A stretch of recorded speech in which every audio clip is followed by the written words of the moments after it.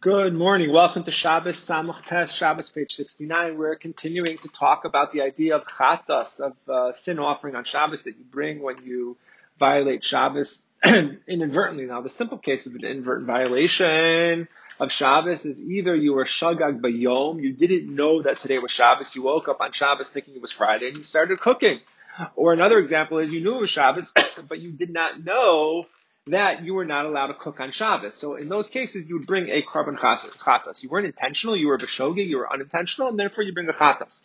But Munvaz tells us that even if you're shagag b'karban, which means that you know that it's Shabbos, and you know you're not allowed to cook on Shabbos, but you did not know that if you cook inadvertently on Shabbos, that if you violate Shabbos inadvertently, that you're going to get a carbon chatas.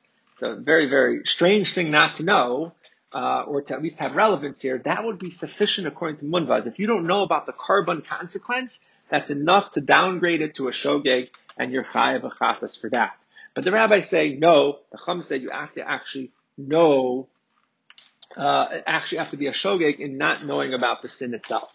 But within the Chachamim, there's also a debate, which the Gemara then proceeds to talk about. And the debate is as follows.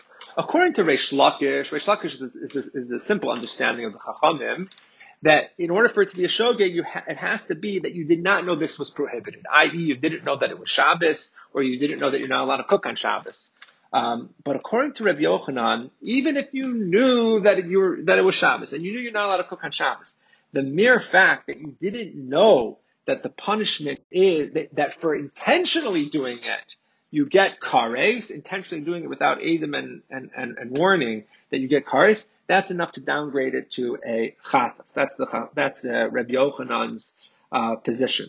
The Gemara says, by the way, in the middle of trying to figure out the position of Rabbi Yochanan and Reish Lakish, that Rabbi Yochanan is also of the position that the only people who bring a chatas are people who are otherwise trying to be observant, and they just simply lost some information. They didn't know they can't do this. But let's say you're a mummer, you're someone who even had known the information, or even when you find out right now that you don't do tshuva, you continue to violate, then for you, for inadvertently sinning, the fact that you happen to not know that you couldn't cook on Shabbos, well, now that you find out that you can't cook, you're like, let me cook more, because you're a mummer, you're a renegade. Therefore, the whole rule of chatas does not actually apply to you.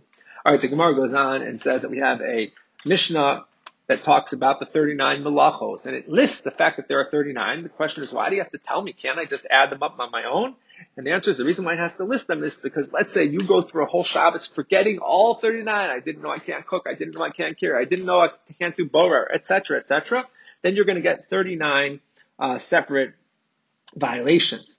And now the Gemara says, this makes sense according to Rabbi Yochanan, because it's possible you didn't know about any of the things. But in what sense? Then what did you know?